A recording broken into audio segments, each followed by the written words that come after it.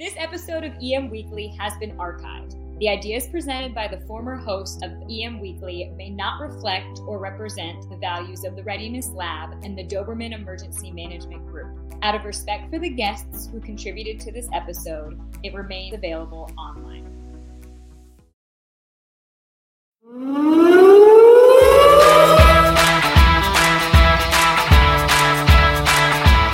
Hi, and welcome to EM Weekly. This is Todd DeVoe, your host, with a special guest, Steve Detwiler from, well, right now he's working in Miami in emergency management. So, Steve, why don't you just start off by telling us a little bit yourself and what you do and your background? Well, like you said, I work in Miami right now. I work for the Miami-Dade County Office of Emergency Management. I'm the technical title I have is the whole community recovery planner. Basically, I'm responsible for the recovery program that includes working with the state and the federal government when we have a federal disaster declaration and public assistance and individual assistance are involved. I also get involved in the maintenance of the recovery plan and the 12 recovery support functions that we have, as well as the post-disaster redevelopment plan, and also are working with our regulatory and economic resources department on the maintenance and update of the comprehensive development master plan, which is basically our more or less our urban planning for the county. I'm also responsible for the public-private partnership for Miami-Dade County. That includes working with our private sector partners before, during, and after a disaster.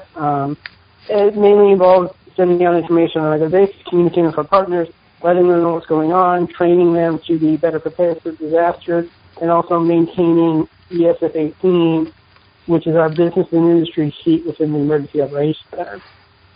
I'm also responsible, or I share that role with my counterpart.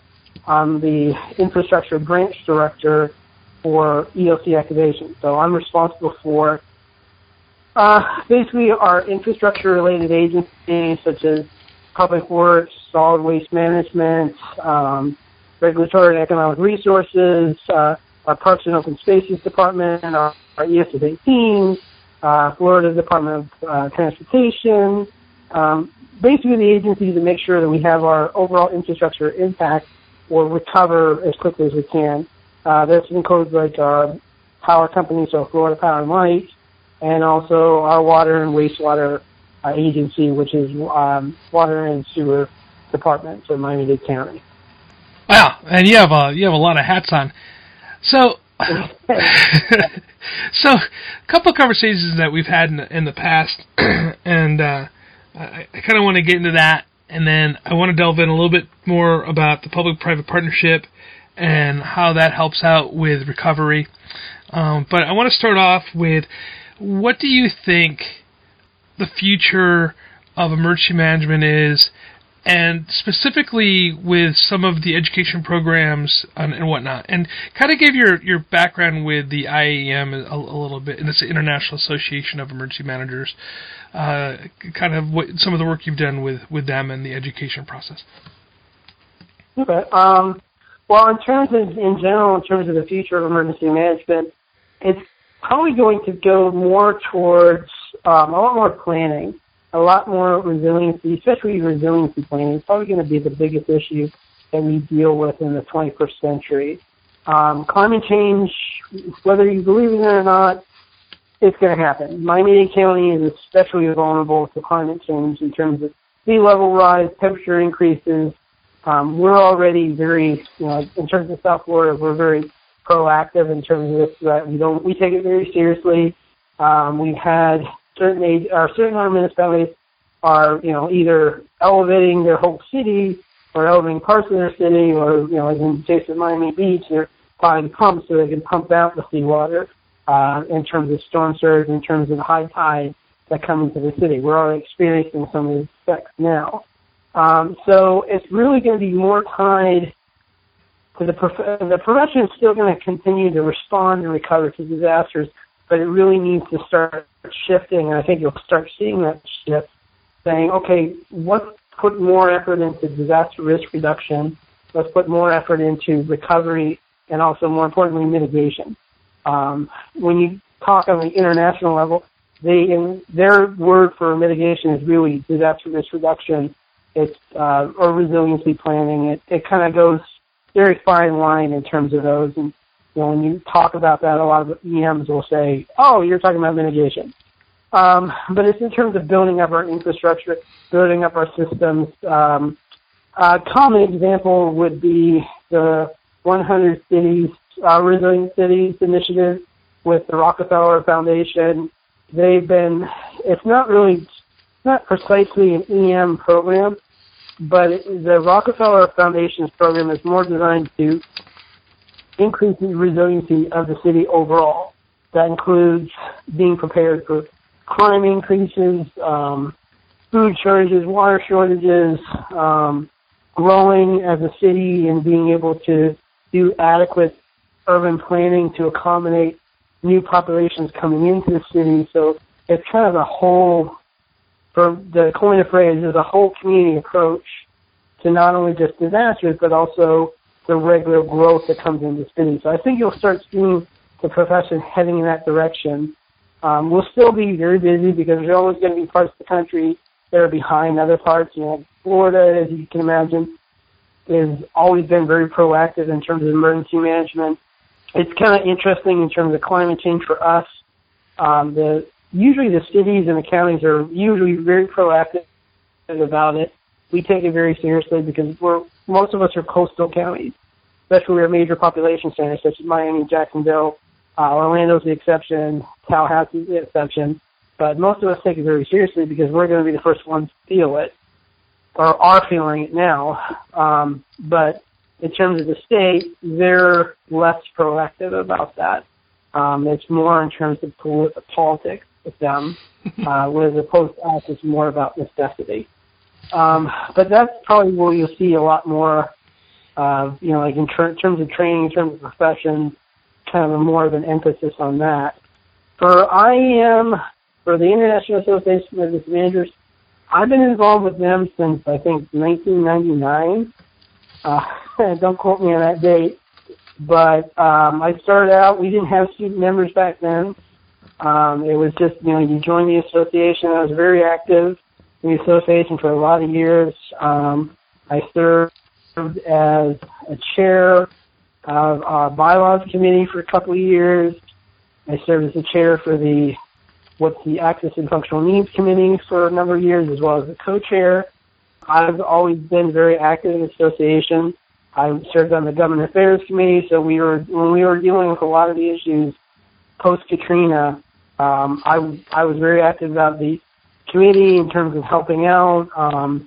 As a committee, we were putting together testimony for Congress for the Katrina, again, in terms of what happened afterwards and what are some of the best examples of providing testimonial on when they were first coming out with the National Recovery Framework or National Response Framework and NIMS.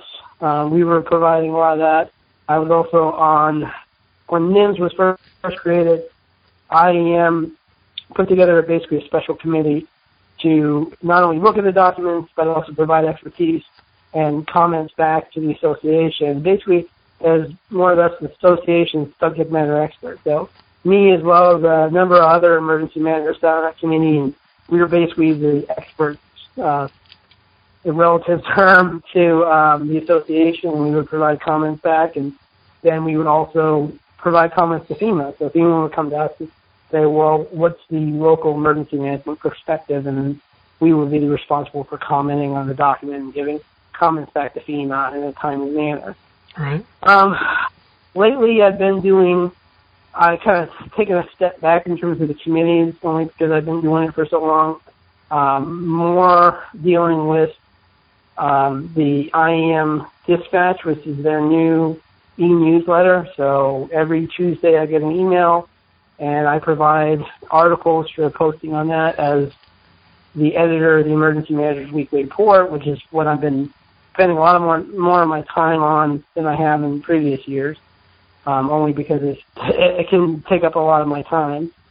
And in terms of education, one of the things I've seen in the profession over the last probably 10 years is more of an emphasis on education. When I first came in the profession, most of the jobs that are out there just required a high school diploma. Right. Only a couple required kind of a college education. I was lucky I had a college education. I came into it. And then over the last 10 years, I've seen the transition where everybody was requiring a college education. And the number of schools, when I first started in the profession, there was probably less than a handful of colleges that actually offered an EM degree. And that has, of course, ballooned over the last 10 years. And now there's hundreds of programs out there of varying sizes all over the world, offering, bachelor's degrees, associate degrees, master's degrees, and then, of course, PhDs. I'm working on my master's degree right now, only because I've started to see more of a transition.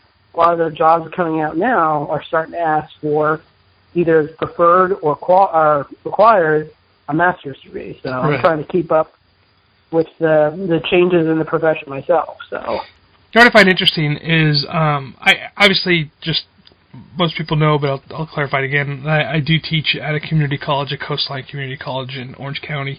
Although we are an online program, so we are nationwide, international. We do have students from the military as well.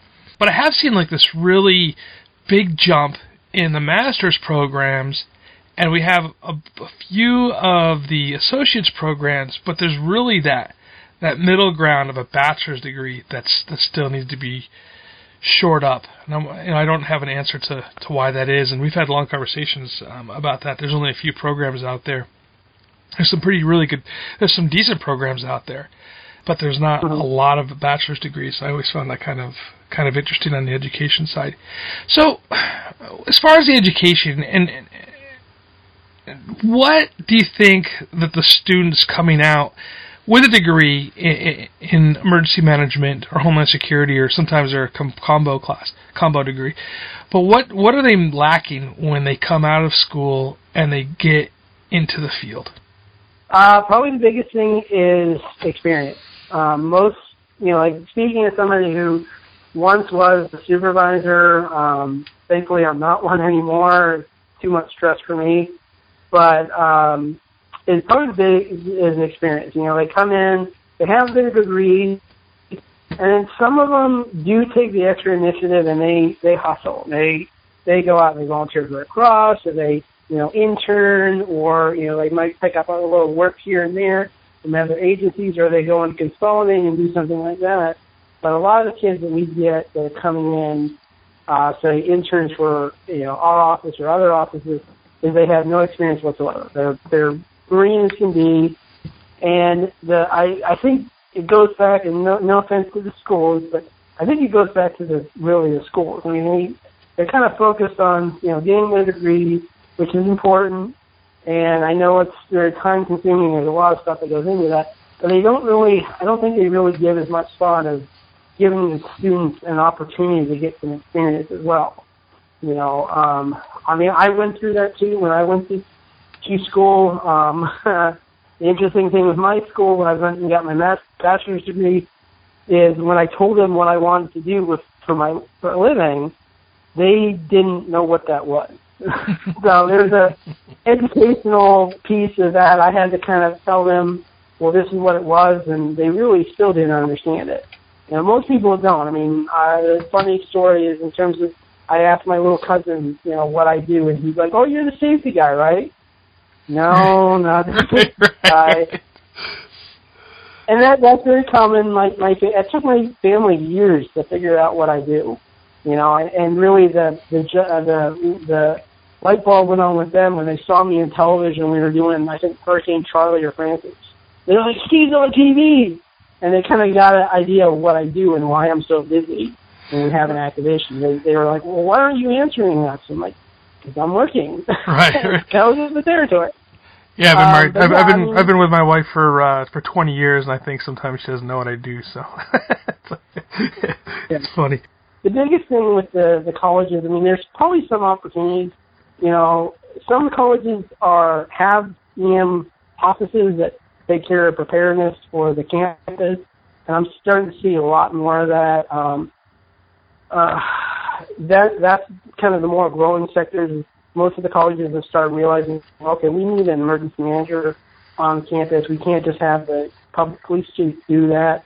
It's a whole other discipline that we need to do that. And a lot of these campuses are really taking it very seriously. Because of that, there's also some of these schools actually do have a degree program in EM, and you have all these students, and grab them and get them involved in the program, and maybe make them temporary student employees, give them a job. I mean, the internship helps, gives them an idea of what's going on, but when you go out into the real world, it's only a little bit. It's only a small slice of the pie, and employers are really looking for that real experience, that real world experience. So when you're interning, sometimes you get a chance to really shine, and they throw you into the deep end, and you really get a chance to really learn a lot, and sometimes you're not so lucky. They really want that kind of real world experience, and I think the colleges really need to, figure out a way to kind of do that, to kind of step up and say, okay, we need to make sure our students are more prepared for the real world. And some of the students they take it seriously. They know what the stakes are. They step up. They're volunteering for a cause. They're going on disasters. They're a part of the volunteer fire department. I mean, I was a volunteer firefighter when I was in college. Right. It didn't really, in terms of getting a job in EM, but it gave me some idea of what goes in terms of emergency services. So I understand that part of that. Are you familiar with Team Rubicon? Yeah. Okay, cool.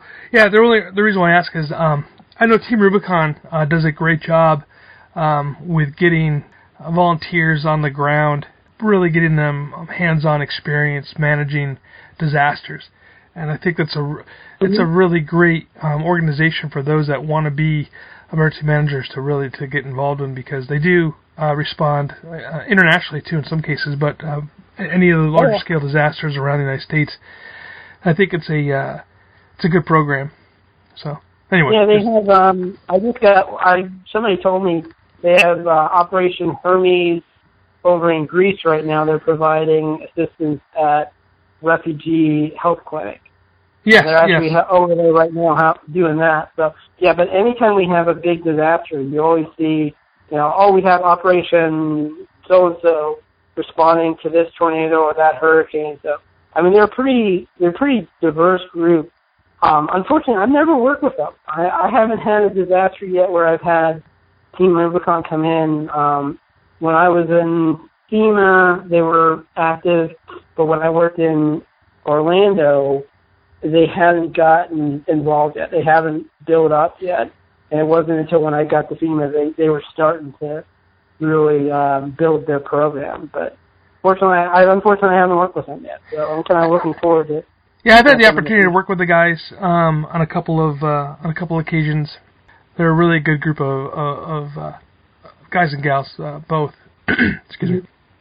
So I just saw that as an opportunity. And it's funny because a lot of people think it has to be a veteran, but it's not that way specifically with them. But they are a lot of veterans guys, and they definitely have that go get it mentality with that organization. So, but they are a good group of people to learn from for sure. So we actually, with the Operation Hermes, I'm going to be interviewing one of the doctors in these upcoming episodes regarding that event over there and what they do as far as that goes. So, yeah. Well, the other thing too is like the number of NGOs that have. When I first started the profession, there was maybe like a handful, or not a handful, but there was a good number of NGOs that we worked with. They were like the larger NGOs, but now, because the disasters have just, we've seen a huge spike in the last couple of years of the number of hurricanes we responded to, and they're getting bigger, they're getting stronger, and, tornadoes and whatnot. The number of NGOs have just spiked. We got NGOs, I've responded to my share of disasters, of course, and every time I do, you have NGOs come out of the woodwork. You ain't even heard of them before, and they're like knocking on your door saying, hey, we want to help. So, they're out there. Just a question of the students going out and finding them and doing that. It might be just a question of the universities kind of partner with some of these guys and, saying, hey, we want to, partner with you to get them involved, get our students more involved, or maybe have a chapter here on our campus, and they run it and they do deployments in the area or with you guys. I mean, there's different opportunities there. It's just a question of getting them to do it and kind of seeing the need for that. Well, the Red Cross does that. They're really good at having those. Well, they have the college chapter Red Cross groups and stuff, and I know mostly they kind of run the blood drives and stuff like that. Seems to be what they do, but they do more than that, and they can do more than that. So that is a really good idea as far as universities and colleges having clubs, disaster clubs, and you can even do like the campus CERT programs. Those are kind of getting popular as well. I know that there's been some universities, there's pushback regarding CERT programs, which I really find kind of interesting. And I was actually talking to a college administrator regarding a CERT program in Orange County, California. They were resistant of having their students be disaster responders. And I didn't really say much. I just kind of shook my head a little bit and went on my day. But you think about this. I mean, these kids that are in college are the same ages of kids that are joining the Marine Corps and the Army and the Navy and whatnot, and responding to things all around the world. And as soon as you turn 21, you could be a cop or a firefighter. And some of these guys become cops and firefighters, and some of them are working as EMTs and paramedics right now, out in the world to get themselves through college, and it just kind of makes me laugh a little bit that, we don't want the students to have to. It was the person I was speaking to was actually the resident director of one of the universities, and they didn't want their students to be responding. They want to make sure that they're taken care of, so it just made me laugh a little bit, so. Well, I mean, you know as well as I do that, like in terms of being an emergency manager on a college campus is instantly different than being an emergency manager for jurisdiction.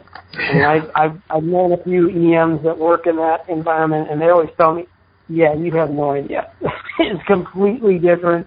You have to look at things a different way and approach the professors and administrators in a completely different way because it's not a priority to that. They have a hard time understanding that.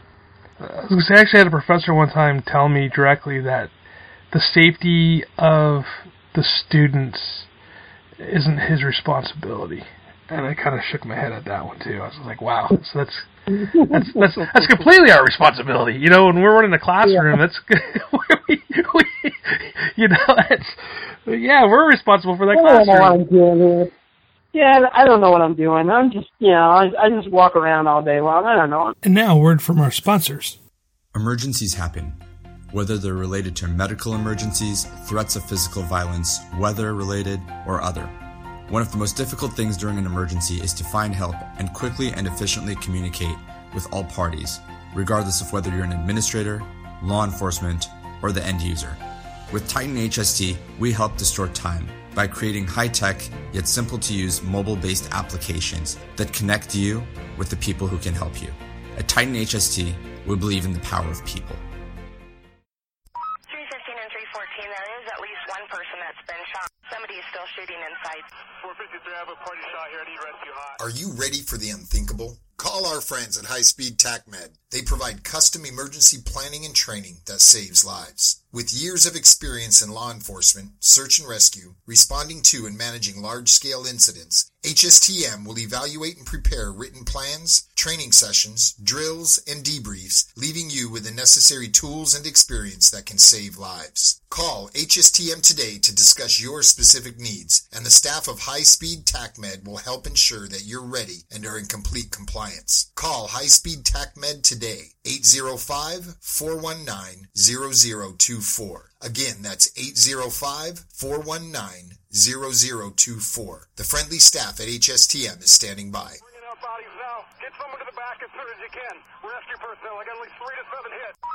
Hi, this is Todd DeVoe, the host of EM Weekly's podcast. If you're trying to reach people in the emergency management and response space, EM Weekly is a place for you to advertise. Each week, we are bringing in guests from around the world to talk about best practices and trends in emergency management and response. We also have the blog on EM Weekly's website and the EM Quarterly e-magazine. For more information, please email Brian at emweekly.com. EM Weekly is a division of the WEMT Institute. Welcome back from the commercial. So what kind of jobs do you see? I mean, I know, everybody who goes into emergency management, I shouldn't say everybody, the vast majority of people always think of, working for a city or a school district, maybe some sort of municipality, maybe a fire department, police department, whatever. But what kind of jobs else do you think that are out there for people that are interested in becoming emergency managers? Well, I'm gonna lapse into. It's not a really political analogy. It's just kind of an observation in terms of somebody who's been in the profession for probably 17 or so years. Traditionally, I started out as a consultant.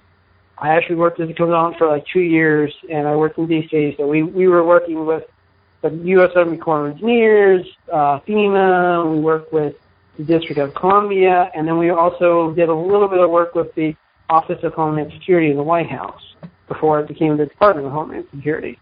So historically, in terms of because right now consultants, there's only a few consultants. There's only a few businesses that actually do consulting. There's a lot of smaller ones, but the larger ones where I used to work, there's only a couple that have left these days because a lot of that, especially, and this is where the political side gets into play. In terms of EM, generally speaking, in a broadest sense, usually the Democrats are more apt to hire a large EM bureaucracy like FEMA, like local government. They like to hire government employees for that. And then usually the Republicans, they like to keep government, of course, very small, and they like to hire consultants to supplement that. So it's we're waiting to see how this plays out. And, you and I talked about this in terms of the new FEMA administrator. It depends on who the new FEMA administrator is going to be. Obviously, when Administrator Fugate was there, he had, he did a big rebuilding program for FEMA. And he didn't have a whole lot of consultants in headquarters or in the region. There's a couple.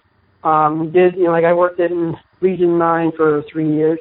So we had, we did use consultants from time to time, but it was just kind of supplementing because we were already busy. We didn't have the time to kind of work on this plan or work on that plan, but very minimum.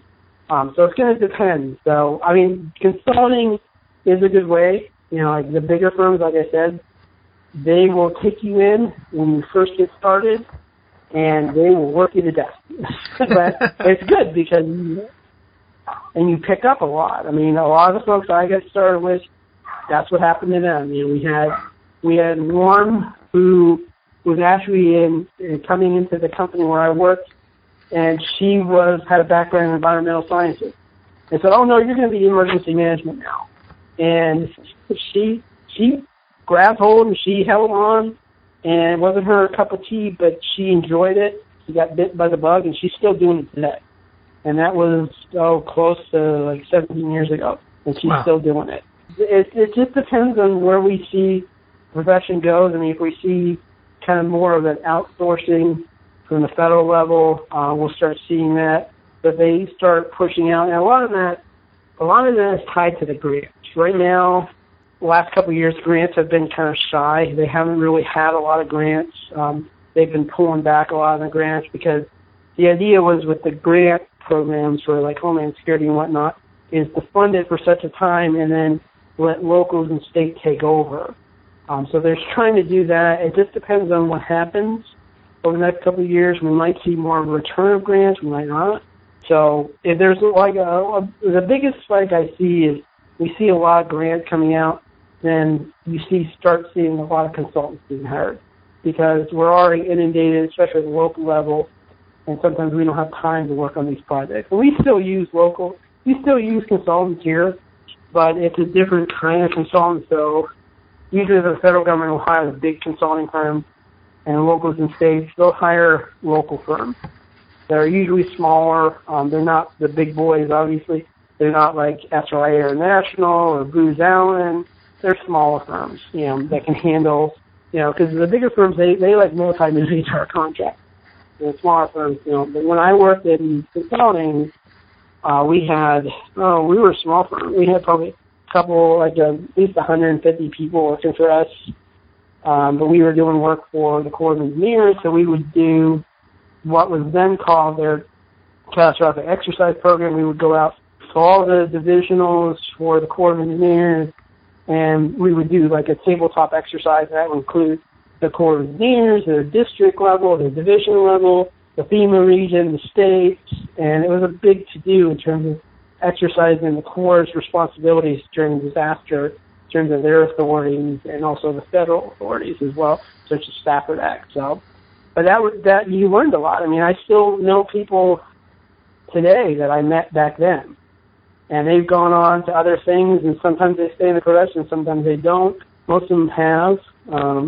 So, I mean, like I said, they'll work you to death. They'll put you to work, and you learn a lot in a very short amount of time. It really just depends on, the politics in terms of who's in charge and whether or not there's a lot of grants.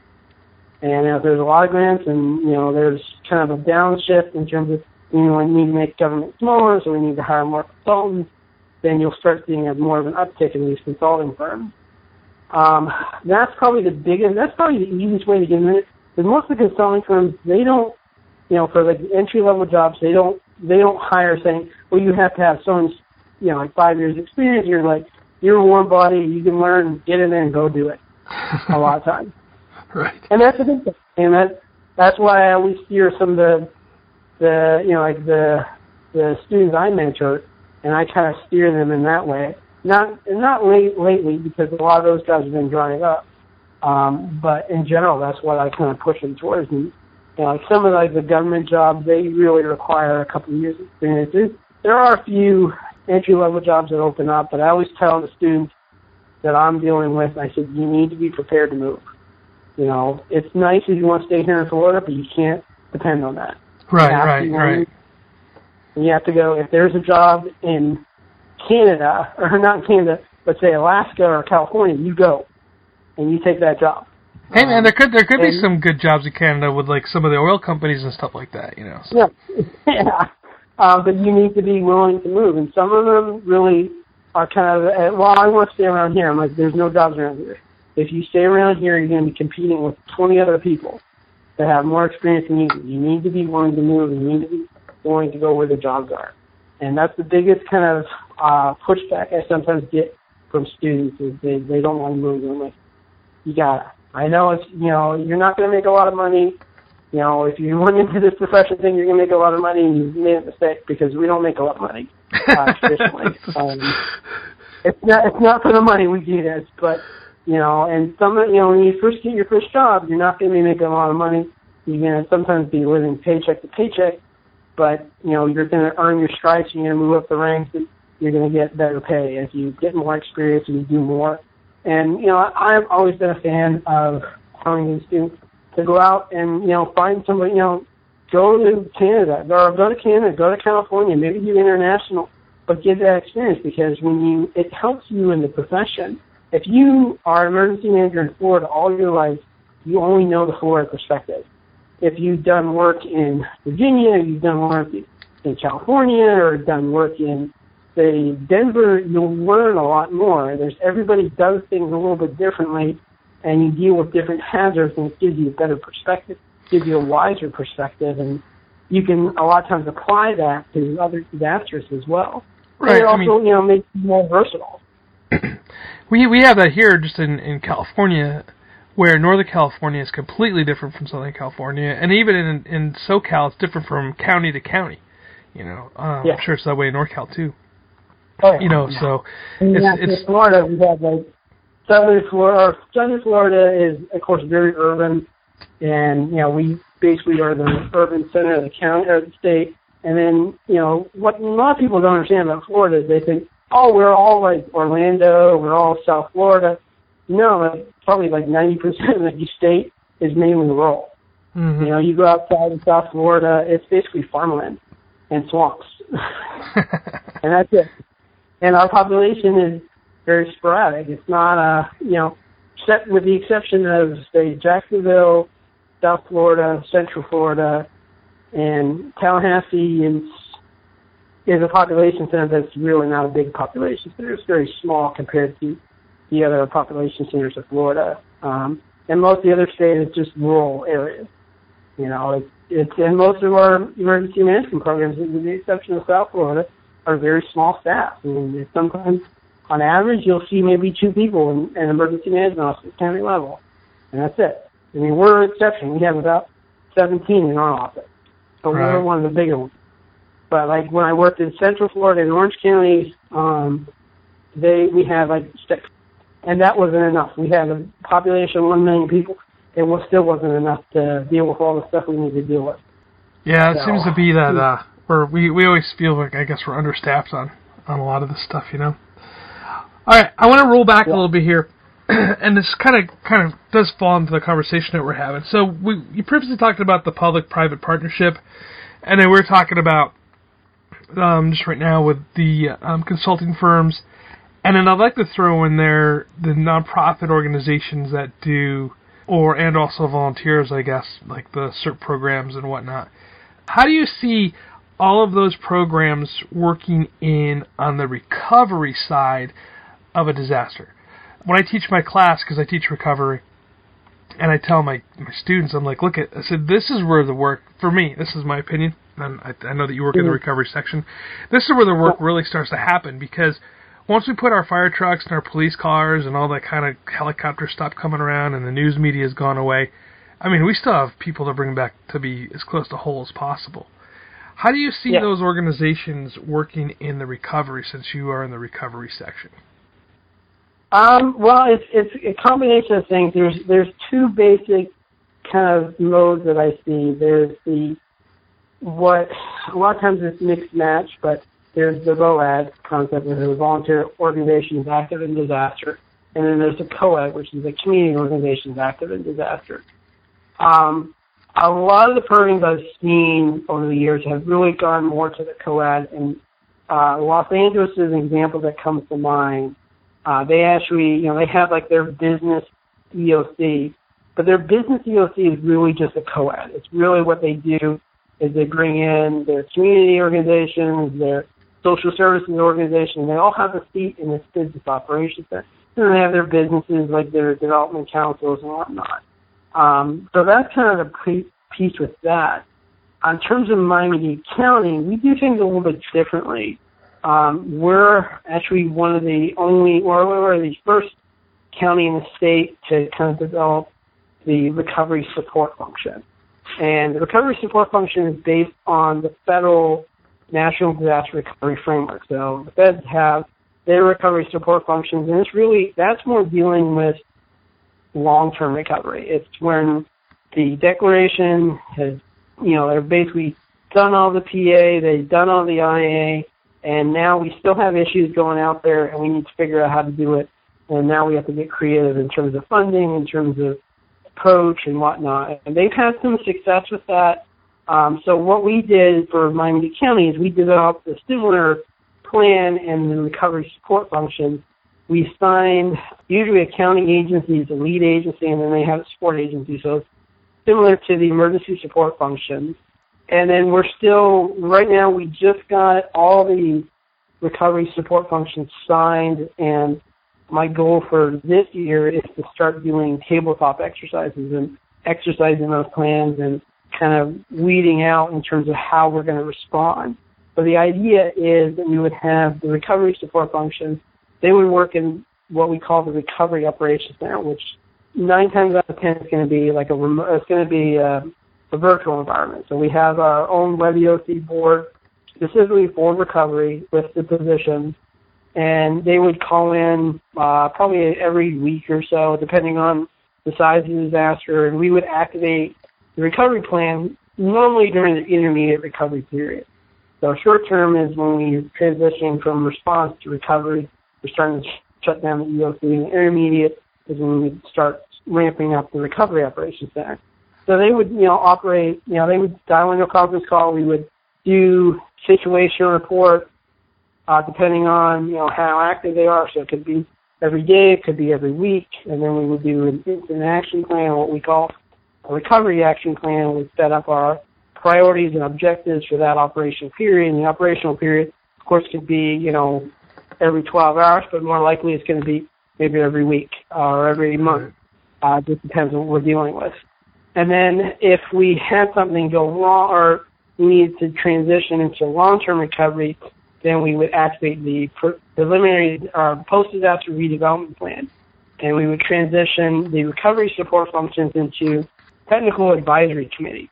When we get into that level, it's more of a political issue because the technical advisory committee is going to be recommending actions to the county mayor, and the county mayor is going to be making decisions about what we want to do, because the only time we would really activate the post-disaster redevelopment plan is if we had an Andrew, but Andrew hit further north and hit Miami directly and wiped out the county. That's the only time we really would activate the PDRP, because that's really basically a catastrophic disaster, and now we have to rebuild the community from scratch. Right. Hopefully we never have to do that. I'm hoping we never have to do that. I don't want to be here when we do that. That's going to be a challenge for sure. But for California, that would be the 8.0 earthquake on the San Andreas Fault, which would really rip the California a lot, and would be a lot of that going on. Yeah. And then like what I was saying with the recovery support functions for our private sector partners, we have a RSF Economic, which deals with the private sector. It's basically is right now led by OEM, but we really have our Economic Development Council, which is our Beacon Council. They're quasi-government. They get some funding from the county. They're basically in charge of bringing businesses in and retaining businesses within the county. So they're going to be working with a whole host of different private sector partners, mainly like our Chambers of Commerce, our Small Business Development Center, a couple other organizations to make sure we're putting in place policies to say we need to keep the businesses here. If there's a disaster and, say, one industry is wiped out, how do we retrain those employees so they can still find work? Or how do we help the businesses that no longer have a market for their product? How do we re-engage them so they can find something else they can sell, and they can continue making money, which is a lot more challenging work. I mean, if it's not challenging, it's not really fun in terms of being an EM. A lot of times people look at us when we say stuff like that and say, there's something wrong with you. Just to clarify, I know as far as that goes, is people do think we're crazy when we're like, yeah, we wanted to suck some more, for lack of a better term. Yeah. I did just to clarify for people that may be listening to this, that have not a lot of experience in emergency management, but a lot of your economic issues that occur after disaster we're not talking about retooling a Target or a Walmart type thing. It's the small mom and pop shops, small manufacturing companies that are out there that get devastated. And realistically, statistics say if you can't get your business up and running within a week after a disaster, you're probably not going to open shops again. And that's borne out across the country. Yeah, and most of our businesses in Miami-Dade County are predominantly small businesses. You wouldn't think that, and then there are not only small businesses, but a large share of our businesses are actually agriculture related. Because a lot of people look at Miami-Dade County and say, "Do you have agriculture?" I'm like, "Yeah, actually we have agriculture." Basically, the whole half of the lower part of the county is basically farmland. So we grow, I don't even know how much stuff we grow, but we have a huge agriculture industry, and that's a major industry in Miami-Dade County. So we work a lot with our agriculture extension because they're kind of they're tip of the sword in terms of working with our growers and whatnot, our distributors. They're going to be dealing with the state agriculture department, who in turn deals with the Department of Agriculture in terms of requesting declarations. We had one end of last year for excessive rains that we had. We had a agricultural declaration, an SBA declaration as well, so we work a lot with them. But yeah, I mean, for us, we deal with more in terms of we have like our ESF 18, which is an EOC, and then they deal with the response side of the house. pushing out information to our businesses to say when we're opening, when we're closed, when we're evacuating the county, or when we're evacuating parts of the county. And then when we have the recovery plan gets activated, they transition into recovery or RSS economics, and then they're dealing more with policy development. They're not really dealing with pushing out information and sharing information. They're really dealing with, okay, what do we need to do to get our economy back up and operational, and what can we do? The biggest thing, I mean, we dealt with this for, like Zika. Zika was rather unique because it's a little weird, but SBA and, this has been learned for the H1N1 pandemic. SBA will not do an SBA declaration for a public health emergency. It's not within the scope of their laws or their authorities and their program. They can't do a declaration for that. So we were kind of like, okay, well, what else can we do? We have like an emergency bridge loan for the state, but they won't do it because the emergency bridge loan is more of a stopgap measure until we get an SBA declaration. So we had to get creative. We actually had one of our smaller organizations kind of step up and do an emergency grant program for some of our businesses that are impacted. Fortunately, they had some impact, and we definitely saw like a big dip in certain areas, especially in one of the areas, the Wynwood area, that was under quarantine in Miami Beach, had a little bit, but fortunately it wasn't too bad. Once the warning was lifted, they started bouncing back. Some of them had higher impacts, but we were lucky this time. But that's probably the biggest thing is in terms of, if the SBA is not available, what do you come up with? And we had to kind of put our heads together with our other economic partners and say, okay, what can we do? Right. So, real quick here, I'm going to ask you, so there's a thing that we use in the military, it's called task and purpose, and it's kind of what your job is and how you function, that type of thing. So, I'm coming up with my own type of thing here, and I like to call it the 3 points of purpose. So, for emergency management, what do you think the 3 points of purpose are for you? In terms of 3 points of purpose, probably the biggest thing for me is sharing information, being of assistance to colleagues, and then new employees or new members of the emergency management profession, and then also, gaining as much experience as I possibly can in terms of the profession. So I'm always looking for the next kind of opportunity or next kind of challenge. I'm happy where I am right now, and I don't plan on leaving anytime soon, but, you're always kind of hungry for, okay, what can I do next? What can I learn that I haven't learned before? And sometimes that's, personal, for the, I mentioned before I do the Emergency Manager's Weekly Report. A lot of that is I do those kind of efforts through that entity. So, I push out a lot of information to the profession, and that, of course, has ballooned in to not only EM information, it's also ballooned into hazard, it's ballooned into, what's going on the other side of the world in terms of international affairs, global security, public health, climate change. So, but the thing is, I'm always a big fan of, just because something happens on the other side of the planet doesn't mean that it doesn't have an impact here at us at home. And right. All these different professions are always interconnected. If you look at deep enough, there's always some kind of connection with that. I mean, if we have like a terrorist attack over in Europe, we're going to start seeing ramp-ups for security here at home. Right. And there's always going to be stuff going on, even if it doesn't impact us. But there's also things we can learn. So there might be something the Europeans did that we never considered, and it's like, oh, I never thought about that. We should try that and see if that works. So there's always like interconnectivity with that. But I think those are probably the three biggest things for me. That's awesome. So sharing information, let me just break it down here real quick here. So we got sharing information, new challenges, and learning from others. That's awesome, because that's really what it's all about.